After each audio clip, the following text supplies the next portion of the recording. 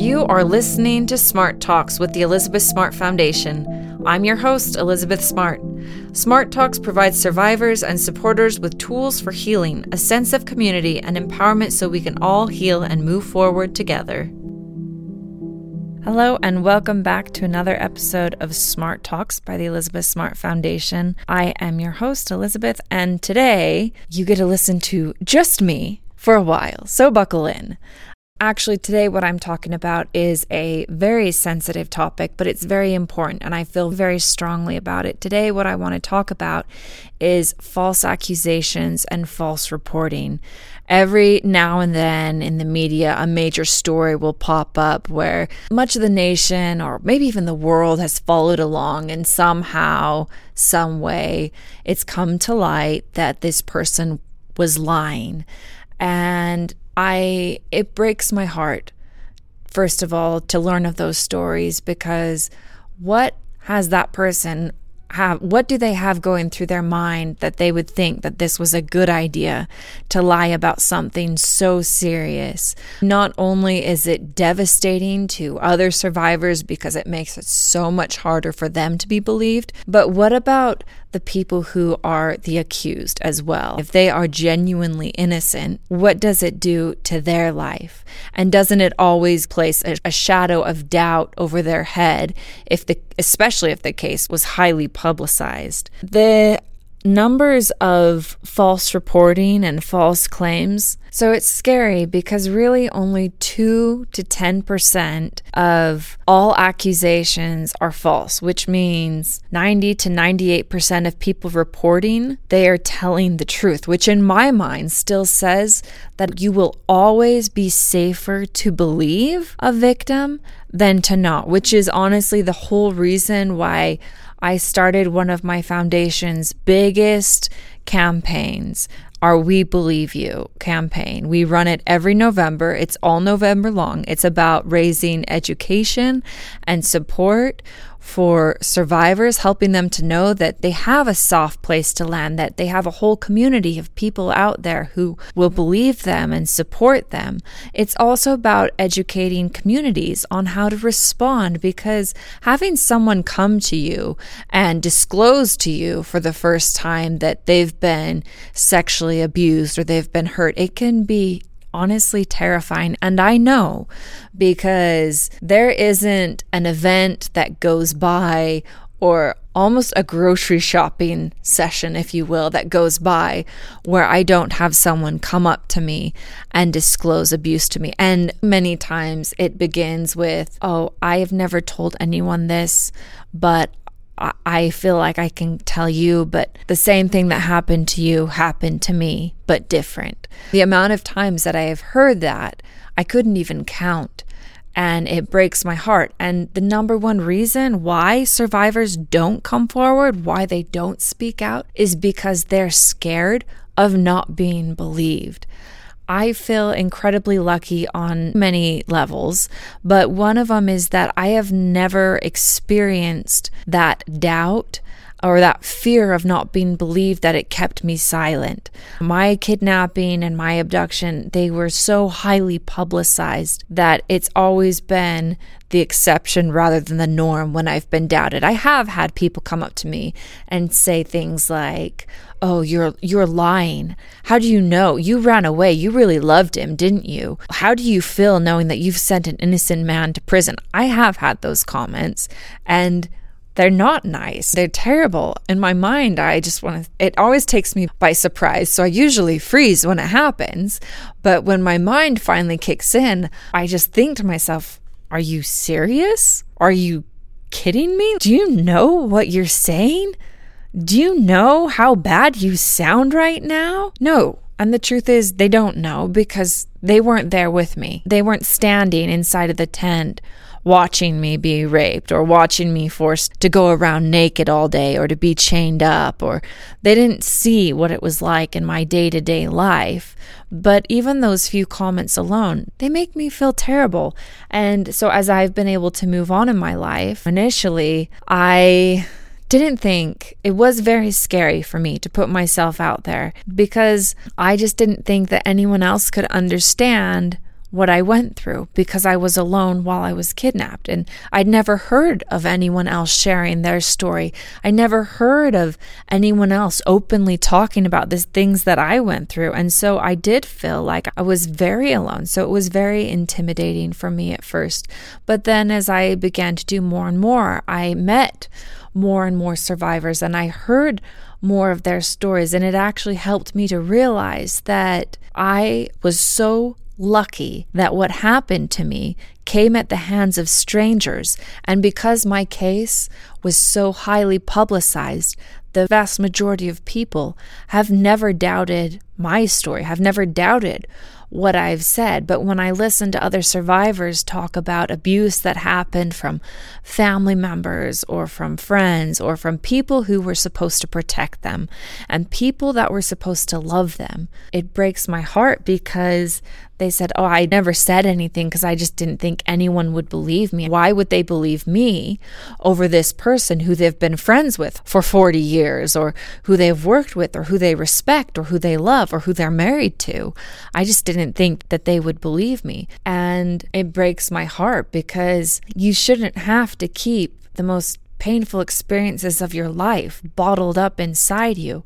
I had the merest, tiniest, even little drop of a taste of that a couple years ago. And I've talked about it a little bit, but I was on a plane. I was traveling back home. I fell asleep and I woke up to a man rubbing my inner thigh. And I was so shocked. Once again, I froze because I just couldn't believe this was happening to me. And I didn't immediately respond. And I remember just kind of looking at the guy, waiting for him to take his hand off me because how could he just so brazenly do that? And he didn't. And he looked at me while he was rubbing my thigh. And I just couldn't believe this was happening. And I finally had to physically pick his hand up and take it off me and move him away from me. And I remember getting off the plane and I called up my husband. I was just like, you won't believe what just happened. And I can't believe this happened to me myself. And I ended up reporting it. I reported it to the airlines. I reported it to the FBI. They asked me if I wanted to press charges. And I thought, if he was so brazen to do this to me on an airplane,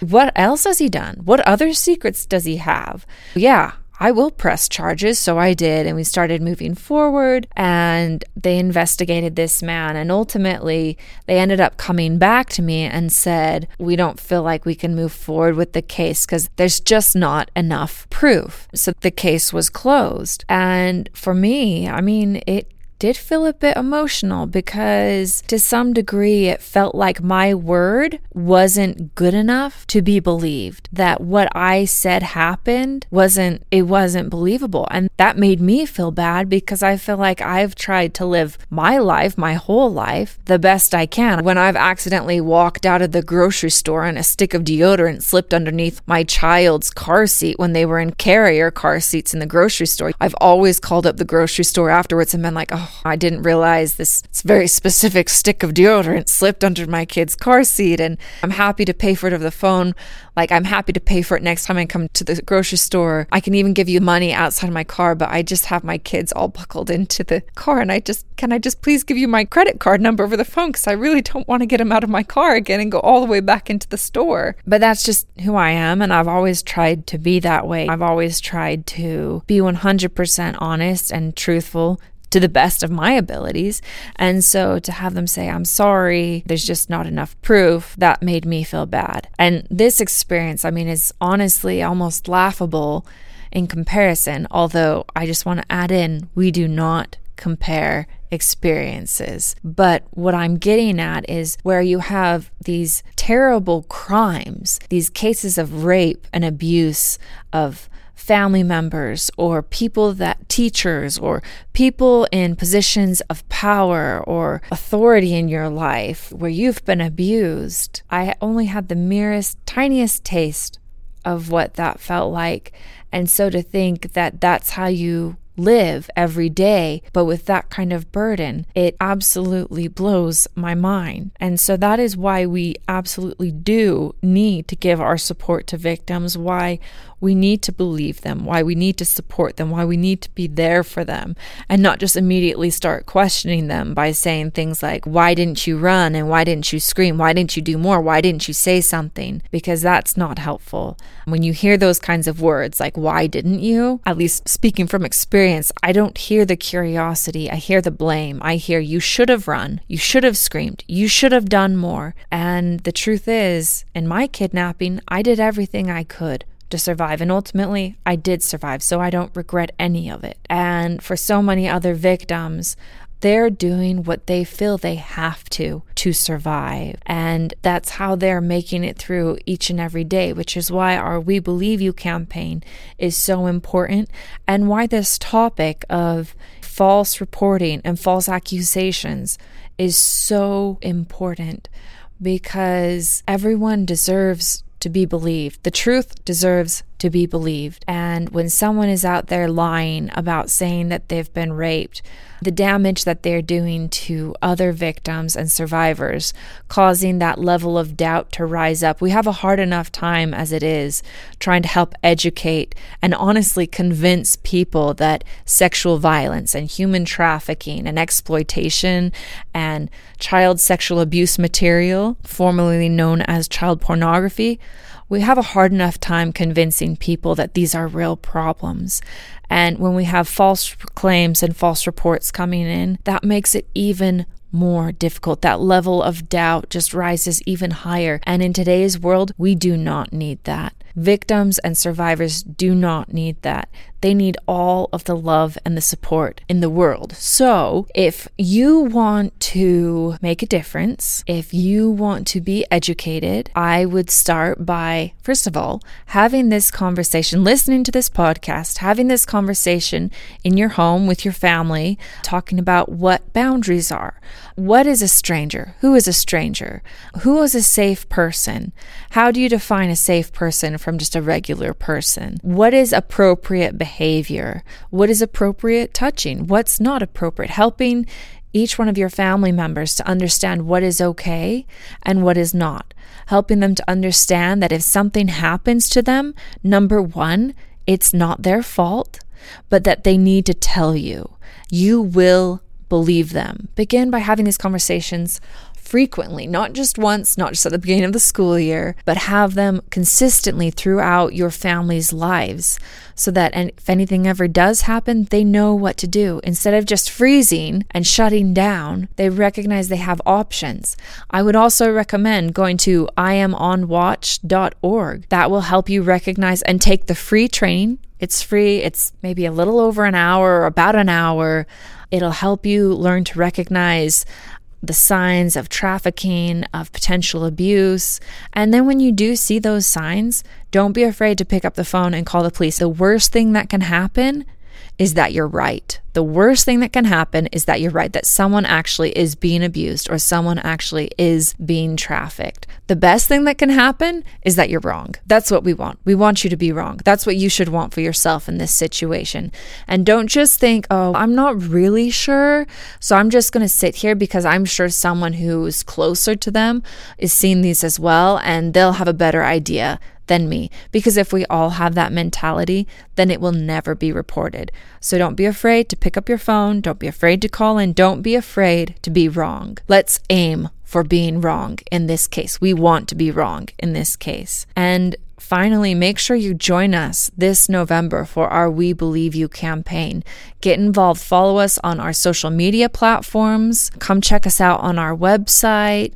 Come and learn about us, learn about the events that we put on, learn about the ways that you can help support victims and survivors in your own communities, and make sure that we are serious when we talk about the damage that is done to both the accused and other survivors and victims when false reports come to light. Don't just say, oh, that's crazy. See, I knew these things never happened. Take it very seriously and make it an opportunity to have a conversation about it instead of just being like, there's another liar, another one bites the dust, that's it.